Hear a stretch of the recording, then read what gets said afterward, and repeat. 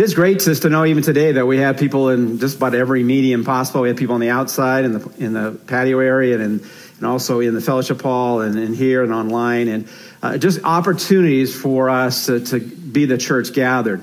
And as Matt was sharing, next Sunday we're going to be having both services. We'll have the traditional music service in the second hour at 11 o'clock, and then we'll have this service here at 9:15.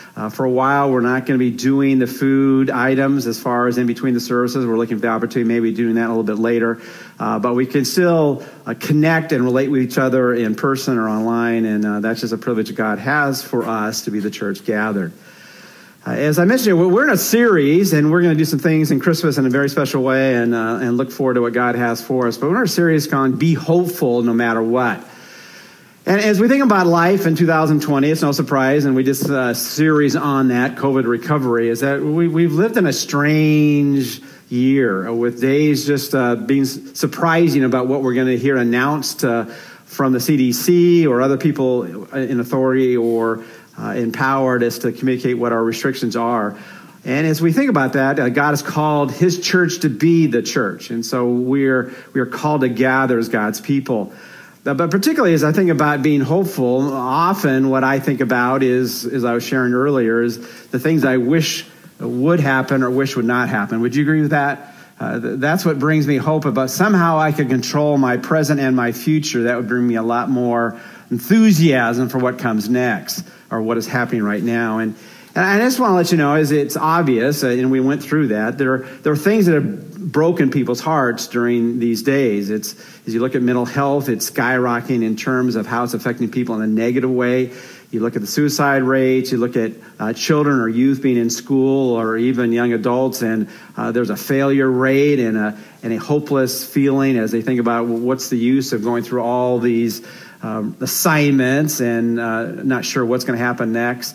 The divorce rate is up. Marriages are just being fractured. And it's interesting, even as you look at the birth rate, families are, particularly young couples, are thinking, well, why bring a child into this world? And I don't know if you've ever done the statistics right, but they've discovered that in any particular nation, if you're not having in the family environment 2 to 2.5 children happening at the rate of the people in your nation, you're not going to replenish the population. It's going to go down. And as we think about that, there's all kinds of impacts that has in terms of our culture if somehow we don't bring new lives into this world. And God did that, give that commandment, be fruitful and multiply. And there's plenty of land. And God wants to populate this world to know people and to make himself known. But as we think about that, sometimes I know for me, is that as I think about my emotional EQ, how it's going at the moment, I'm focusing on things I'm going through. Have you discovered that? I mean, you can have your heart broken for other people's concerns and worries, but if it's happening to you, it just raises the level of frustration. And it can be big things or little things. And we need to realize that people have lost their businesses, which it's hard to imagine. There's one thing to be impacted to a certain level financially, but to think of taking everything you've worked for, everything you've planned for it, and it's now gone. How do you wrap your mind around that? But I want to share with you this, and I'm not sure exactly all I'm going to go through today, but I got a letter from one of our missionaries, Bill and Ann Clemmer, and I had an opportunity to spend a week with them a couple years ago. And you ever been around people that when you're with them, you're just humbled? The Clemmers are those kind of couples that just amaze you. Successful medical doctor that decided to, Bill and his wife Ann, to devote their life to the most primitive areas in this world. And they just sent out a letter. And I was going to share 2 or 3 of their descriptions of people who were still thankful in the midst of what they were going through. So I remember this. It said, remembering things to be thankful for and about. I remember Nyram Wiza. Her husband and 1 son were killed in a militia attack.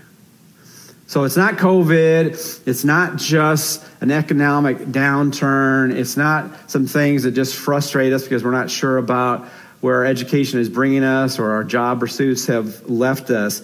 But can you imagine living in a world, this is the Congo, where you have militia going around just taking lives out. Her husband and one son were killed in a militia attack, while Emmanuel, which is one of her other sons, was shot and left paralyzed and bedridden for 10 years.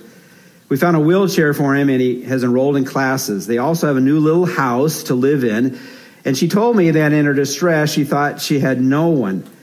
But then God did not forget her. She shared with me, I know he cares for the widow and orphan, but who am I that God would prompt persons from across an ocean to respond in love to our needs? She cried and praised God in a prayer meeting at their chapel because God's goodness of sending people.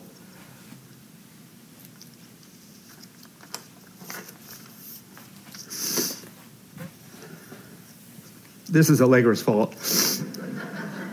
To share good news to a broken world.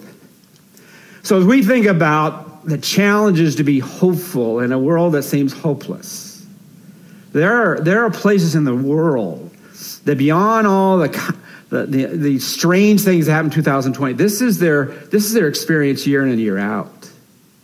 They live in such a polarized nation that they don't know who's going to be in a position of power from one month to the next. And whoever comes to power persecutes all those and extends their military might where they take out lives that are no threat to themselves. And then when you see about the hope they have, it's found in God's love, in God's people who do everything they can to communicate that God is alive and there to impact lives, to deal with that which no one can take from us, the living God making his home in our life as Jesus came to set people free. And as we think about that, Peter, and this has been the challenge throughout history, and there are various pockets of the world down through the ages that have experienced the brokenness of this world more than other places.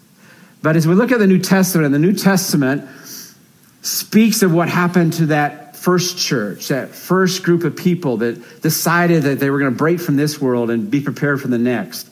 As they decided that they weren't going to live their life just centered on themselves, but they would put their life in the hands of the one who came to forgive them of their sins. And as they made that step, sometimes we experience the hardships of this world because the world is broken, but sometimes in our lives, because we are followers of Jesus, God allows even more things to happen to us simply because we decided that we would call Jesus Lord and not someone else.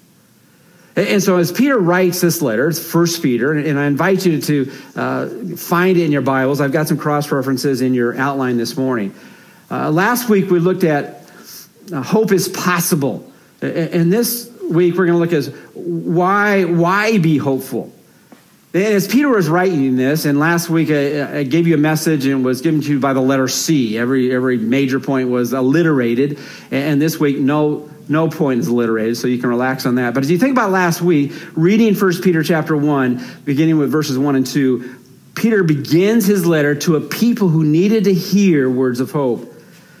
Peter, an apostle of Jesus Christ, to those who reside as aliens, scattered throughout Pontus, Galatia, Cappadocia, Asia, and Bithynia, who are chosen according to the foreknowledge of God the Father, by the sanctifying work of the Spirit, to obey Jesus Christ and be sprinkled with his blood. May grace and peace be yours in the fullest measure. And as he writes these words, and they're put together in such a way that he says so much in just a few lines, he speaks into a people that have been scattered. And most of this was in the land of Turkey, Asia Minor, and they had left their homeland. And not only they left their homeland, most of them, but they needed to realize who they were and what God was going to do in their lives. And as Peter writes this, and he is the spokesman for this simple message, be hopeful. Be hopeful. Whether you're living in the Congo or California, be hopeful. No matter how many good things have happened to you or how many bad things have happened to you, be hopeful. And Peter was competent, and that would be the first C. He's competent to give these words because he had lived it.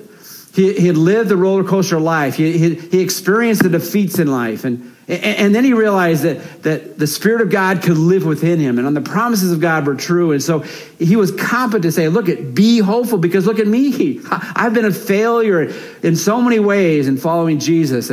But when I put my eyes on him, it just produces in me a joyful anticipation of good that is coming. And so we hear these words from someone who's competent to share that. But as we think about that, not only is he competent to share that, but also we must realize that he is the one who invites us to recognize that we need to understand what hope is. And one great definition of hope is simply joyfully anticipating or expecting good to come.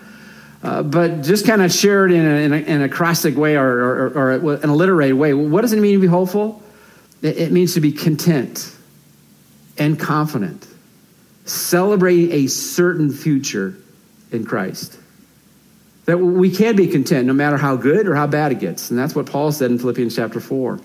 We can go through life confident.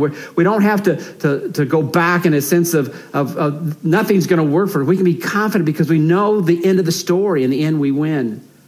And we don't have to think this is wishful thinking, pie in the sky, by and by. No, this is going to happen. It's a certain future, and we can celebrate that because we're in Christ.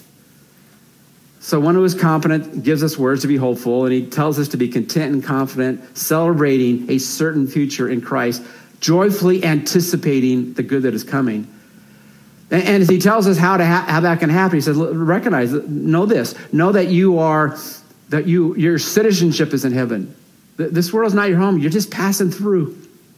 It's going to be, so much better because that's where you're going to reside, in a place that God has prepared for those who know and love him. We want you to understand that not only do you need to recognize your citizenship is in heaven, but you've been chosen. God wants you in his family. And sometimes we wonder, just who is it out there who loves me? But God loves you. And then as we think about God wants us to celebrate, because there's so much for us to celebrate as we think about who God is and what he does for us. May grace and peace be yours in the fullest measure. God's goodness, God's mercy, God's grace. But today what I want to talk about is I want to talk about why be hopeful, which kind of follows the train of thought as we looked at it last week. And I just want to pick out major thoughts as Paul begins this letter, pleading with people that are going through difficult times now, some bad times now, but this is not what you want to be hopeful. It's going to get worse. It's going to get worse before it gets better. Have you ever heard that before? It's going to get worse before it's going to get better. And he's going to be sharing this because he recognizes they need to be prepared for what's going to happen. As Peter was probably in Rome at the time, probably known as Babylon at the time, and he's writing these words, he could kind of look ahead to see that God was going to do what Jesus said was going to happen to him, that he was going to be crucified for the faith. He was going to become a martyr of the faith. But as he looked at what Nero was doing and what was going to happen, he recognized that Rome had burned, and Nero wanted someone to blame. And so he decided he would take a certain group of people, followers of Jesus, who wouldn't claim Caesar as Lord, but Jesus as Lord. And he would blame them for all that had happened.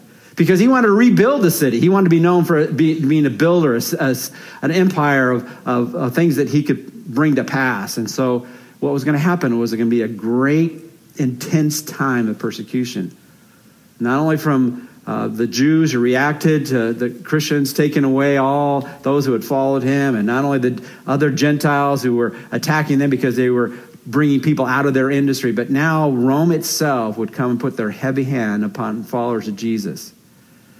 And some of the stories we've all heard about, throwing Christians to lions and all those kind of things that happened in the Colosseum. But part of the story of that period of time is that Nero would capture Christians, put them on stakes, put wax around them, and then would light them to shine in the garden at night so they could see the beauty of what he had made.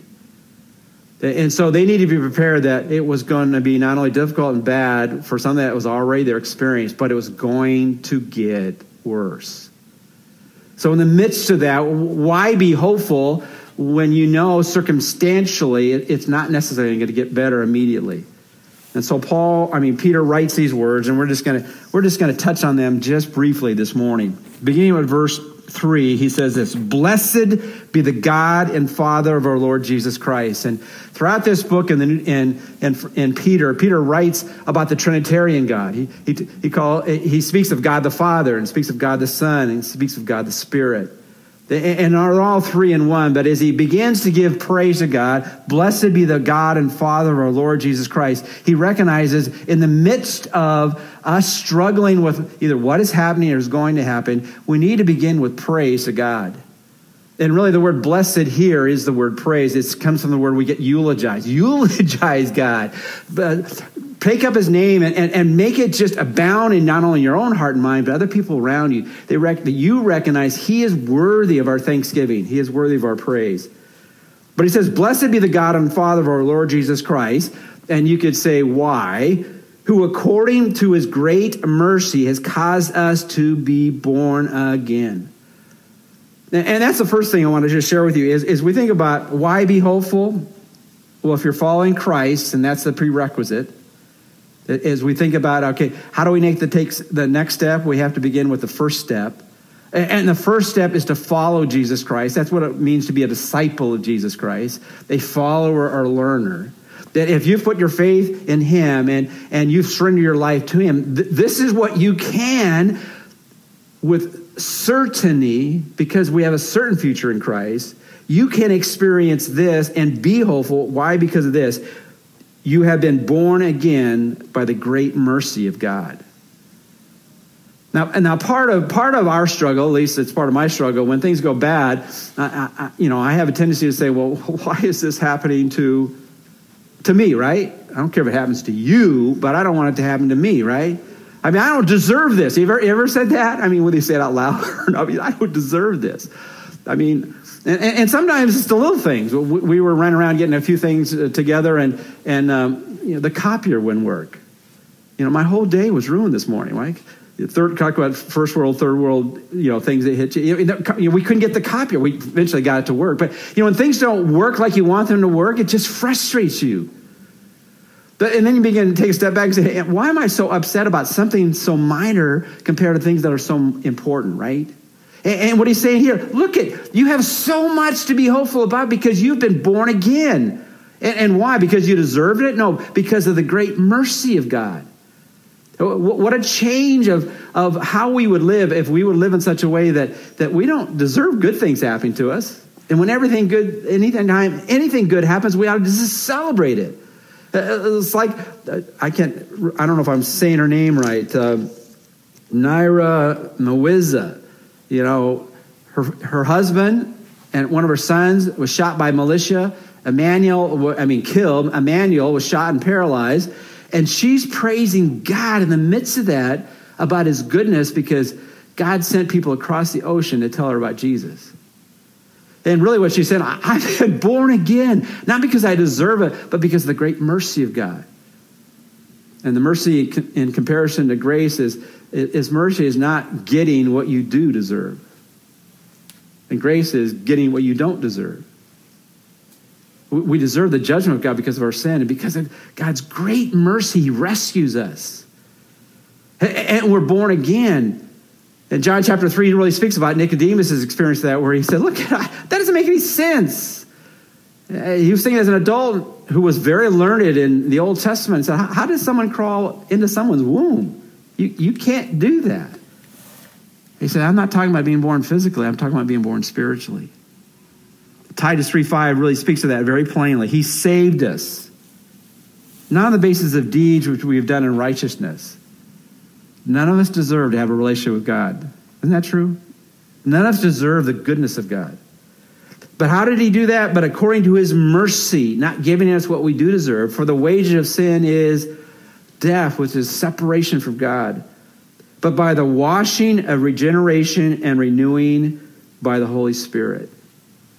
God takes a life that doesn't deserve his goodness, who even our best deeds are dirty in his own eyes, and he washes us and regenerates us, which simply means he gives us new life.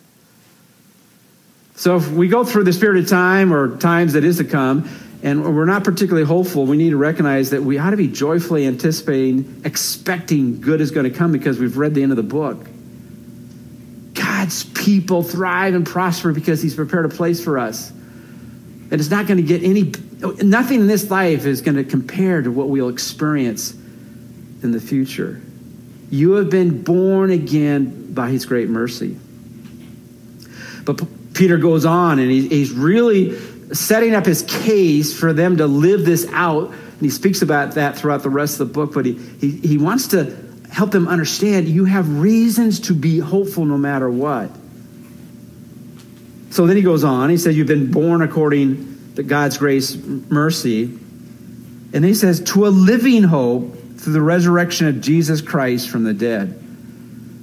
And so secondly, you could say we ought to be hopeful because we have a living hope and not a dead one because Jesus is alive. 1 Corinthians 15:17 says this, and if Christ has not been raised, your faith is worthless, you are still in your sins.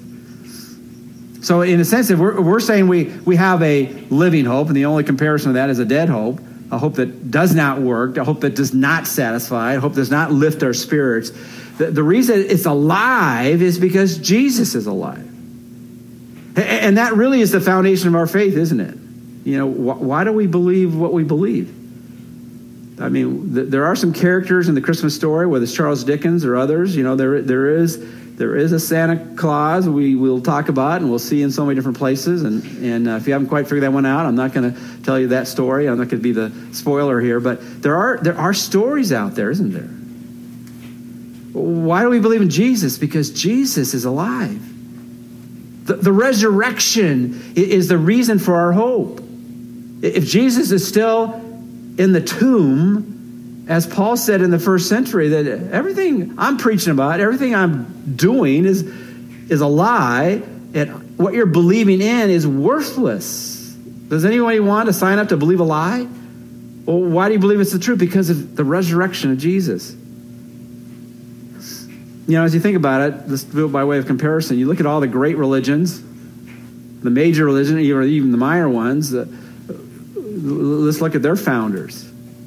Without Christ, there is no Christianity. Would you agree? Okay, so let's take Buddhism. Is Buddha alive? Is he in the tomb? How about Islam? Where's Muhammad? He's in a grave. How about Mormonism? Where's Joseph Smith or Brigham Young? They're in a grave. You even take the Jewish faith, and that's the foundation for our Christian faith. But if people are simply believing in Moses and David and not the one they predicted was going to come, which is the Messiah, all of their heroes of the faith are in the tomb. And so it doesn't matter where you go. If there isn't someone alive, you have a dead faith. If there isn't someone alive, you have a hope. It's a dead hope. But if Jesus is alive, we have a living hope, which is good for today. You know, I'm really amazed by Psalm 118. This is the day the Lord has made. Let us rejoice and be glad in it. Why? Because it's for today. In Lamentations 3:22 and 23, it talks about his loving kindness are new every morning. Why? Because we have a live faith. This speaks about the Word of God is an alive book because it speaks into our lives right now. Thirdly, you have an inheritance that you cannot lose. Peter goes on in his explanation of why we ought to be hopeful. We're born again because of his great mercy. We have a living hope. And then he goes on and says in verse 4, to obtain an inheritance which is imperishable and undefiled and will not fade away, reserved in heaven for you.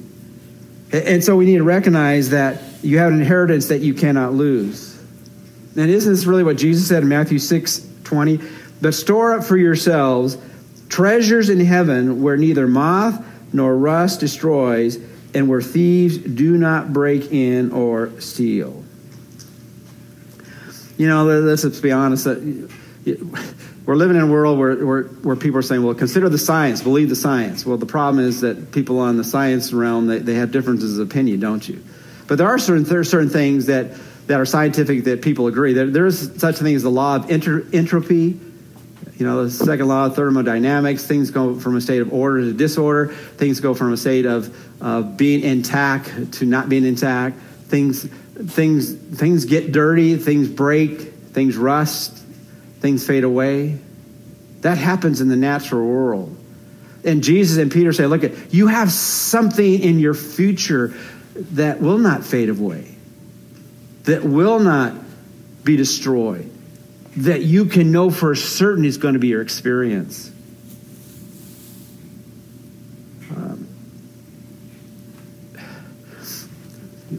Matt was asking, have you put up any of your Christmas lights, right? Do you ever have that experience where you're putting them up and some of them don't work anymore? Half a string. How do you deal with half a string that's out? And they say, well, just replace the little bulbs. Well, I'm checking every single one. I can't get them all working. And as you think about on Thanksgiving, we have a little space heater, and it's always worked in the past. And so I got it lit, and as soon as I put my hand off of it, it stopped being lit. So we're wrapping. The only way I can fix things was duct tape. We're duct taping this thing, and finally we got it fixed for a while. Things in this world break down. And one of the challenges for a first world company like our nation is people are wondering, well, what's going to be happening to my 401k? What's going to be happening to the things I've tried to set aside for the future? What's going to happen in terms of my retirement? Or what's going to happen to the place I'm just living in? And things can be destroyed immediately. Things that you've held on to very tightly. And what he's saying here, there's only one thing that is certain, and that which God has preserved in a place for you that you can count on. We don't have to be fearful of our ultimate future because we have an inheritance that cannot be taken away. As Jesus was going, it's often used in services where we're remembering someone who's gone on.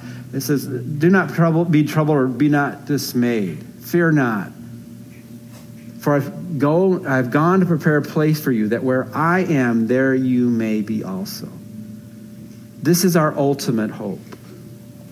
It's that which the world cannot take away from us. So if you're following Christ, you can be hopeful for a number of things. Number one is that you've been born again by God's great mercy. You have experienced a living hope, not a dead hope. You have an inheritance that cannot be taken away from you. And then fourthly, you have a salvation that is only going to get better.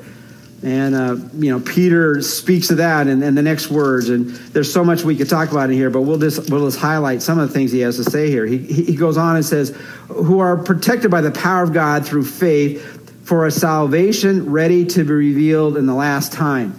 Now, often when we think about salvation for those who have put their life in Jesus, we say, well, when did you become a Christian? Tell me your story. Tell me your testimony. Tell me when you got saved. And if we can't think of the specific moment in time or hour or day, we can remember that time where we used to not really trust in Jesus, and now we do trust in Jesus.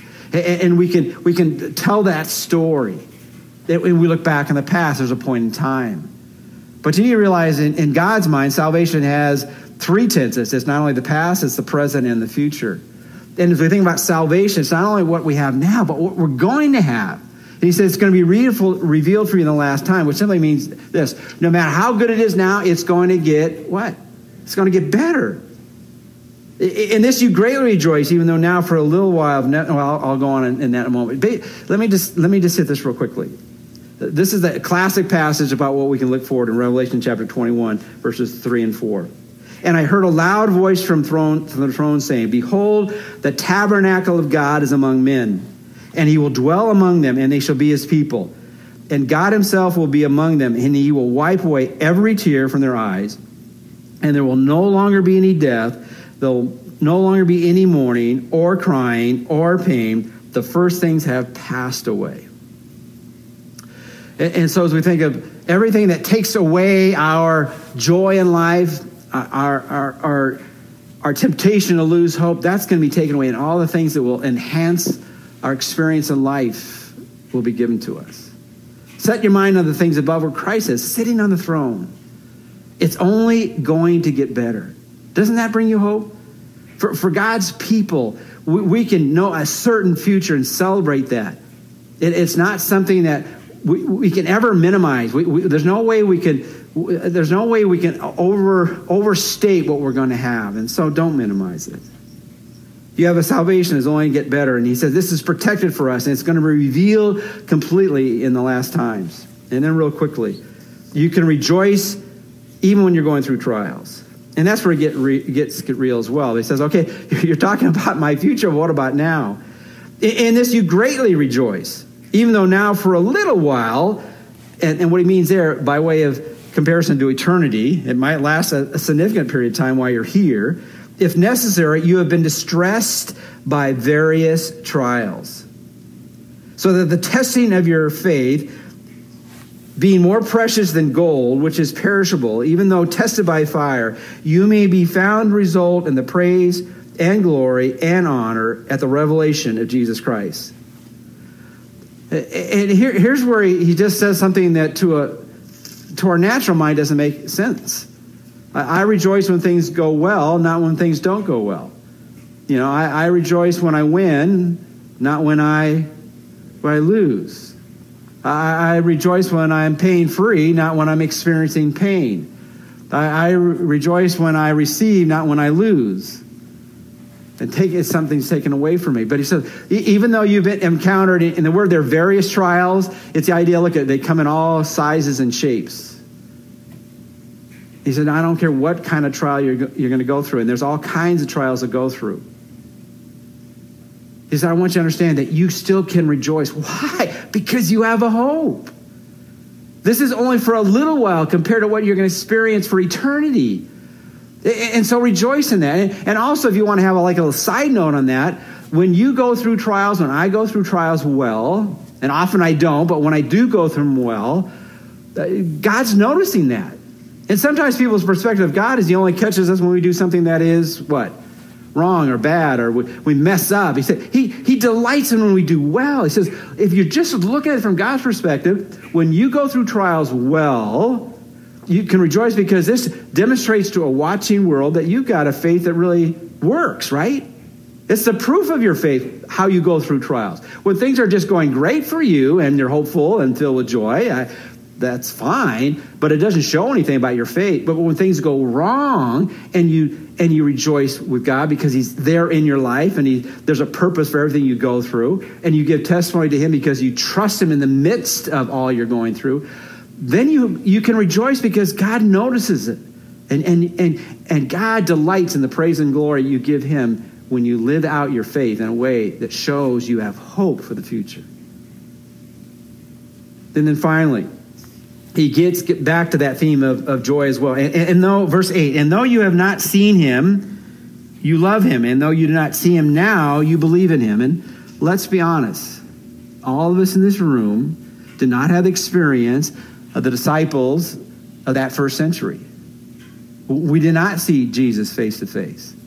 And as he was writing to these believers in Asia Minor and the land of Turkey, most of them did not see Jesus.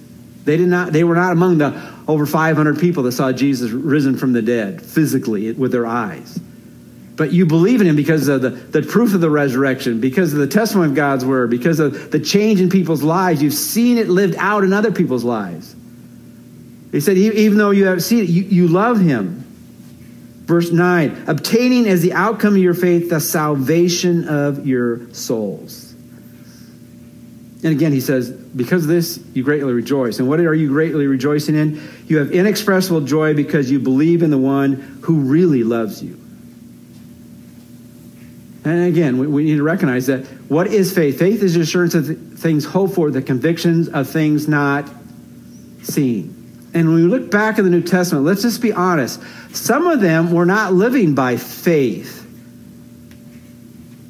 in the fundamental way, because they had seen Jesus do the miraculous. They had seen him raised from the dead. They were believing by sight. Now, After that, they had to live by faith because Jesus was no longer with them. But there were times when they saw the miracles, that was not faith, that was just observation.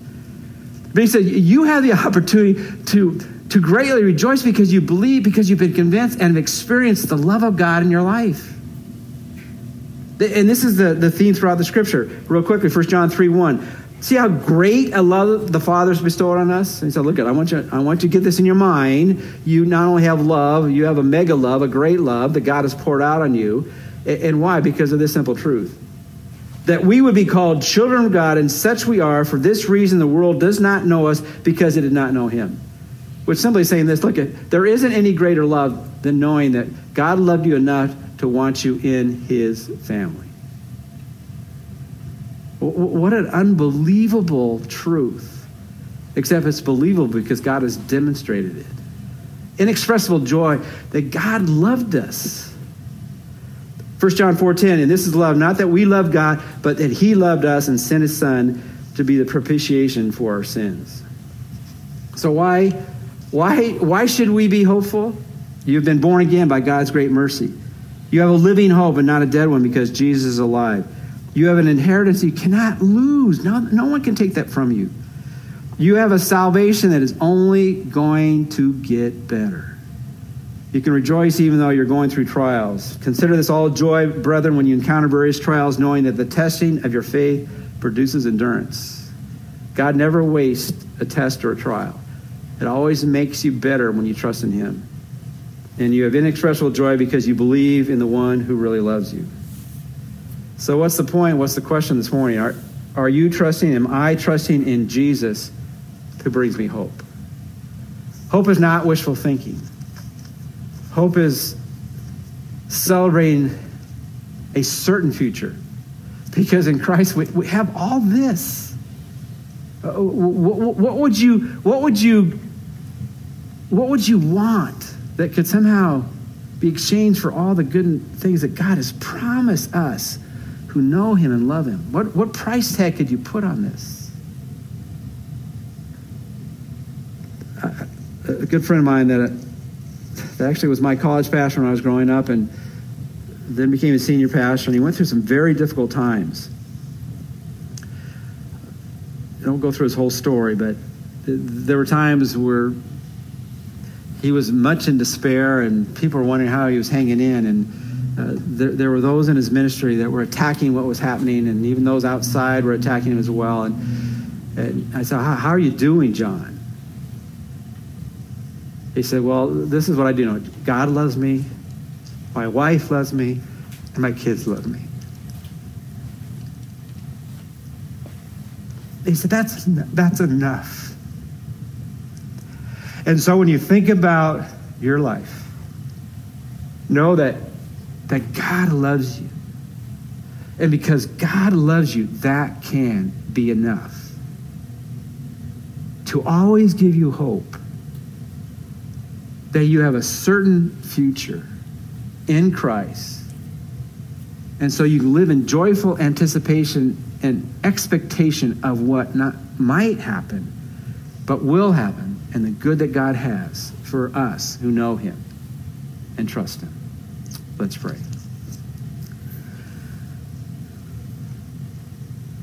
Father, we're amazed at your great love and your great plan that gives us a certain hope that in the midst of a life and a world that we don't have all the answers and we don't have all the perspectives and details of what is going to happen here on this planet, in this place.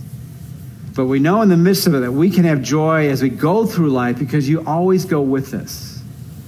Father, might we never forget how good you are and what you have done. And Father, is anyone here online or in our services that hasn't made that step? Might they turn to you, admit their need, turn from their sin, and believe that Jesus is the one who came and rescued us by his work on the cross, dying for our sins, and then choose to commit to follow Jesus as their Lord, God, and Savior. Help us to trust you daily Wake up each morning just delighting in the goodness for this day, the loving kindness that is new every morning. And we pray this in Jesus' name. Amen.